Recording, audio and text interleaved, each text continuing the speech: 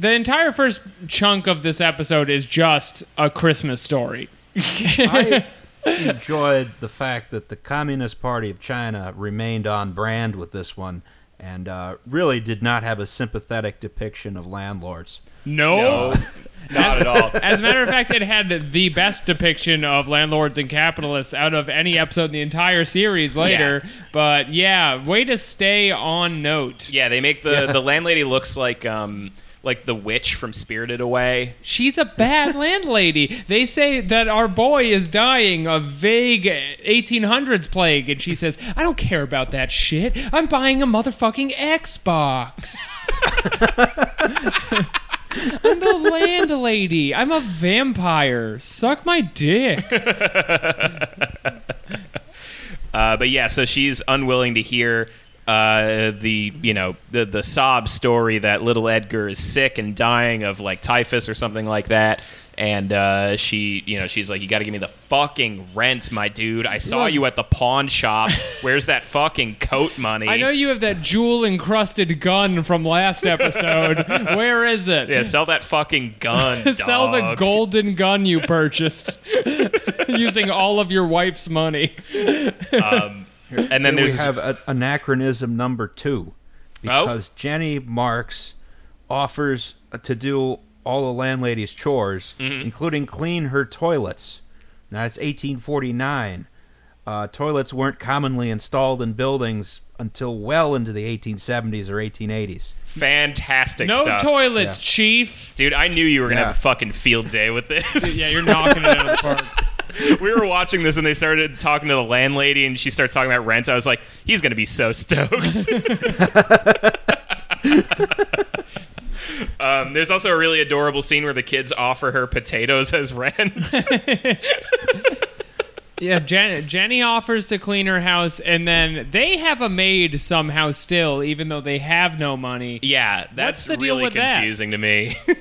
Are they paying the maid? Is she just living with them for free? Here's what I'm trying to figure out. When was the Irish potato famine? Ooh, Isn't good that question. 1870s through 90s or something? Oh, okay, because I thought maybe those potatoes had been stolen from Irish people. Oh, wow.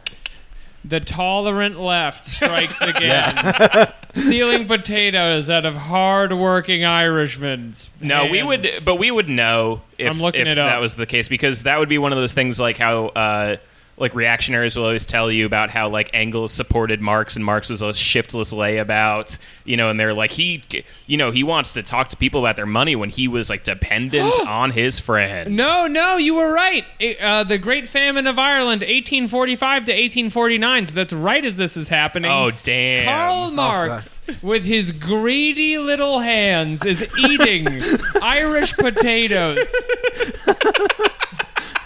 Driving millions of innocent Catholics to the shores of America.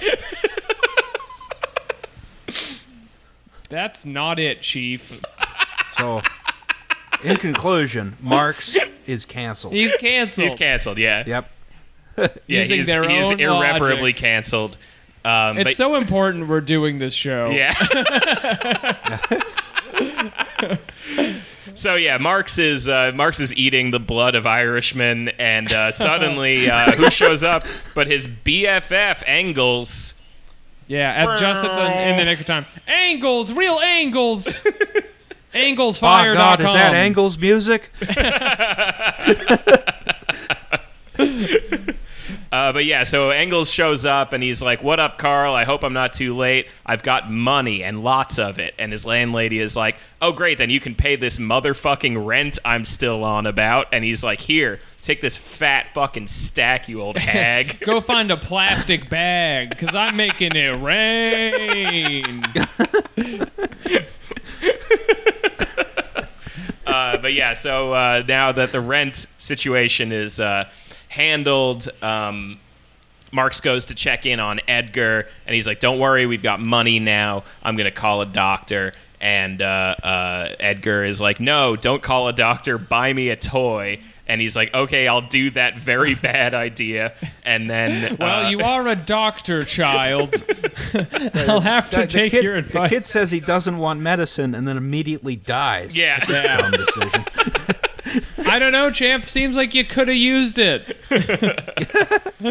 But yeah, so the kid dies, and then Mark's just like as if he turned like a little thing on the side of his face to like let the water go. Yeah, he said just tears are just like pouring out of his eyes in a very unhuman way. Yeah, he sets eyes to blast. It's like Victorian England, everything is mechanized.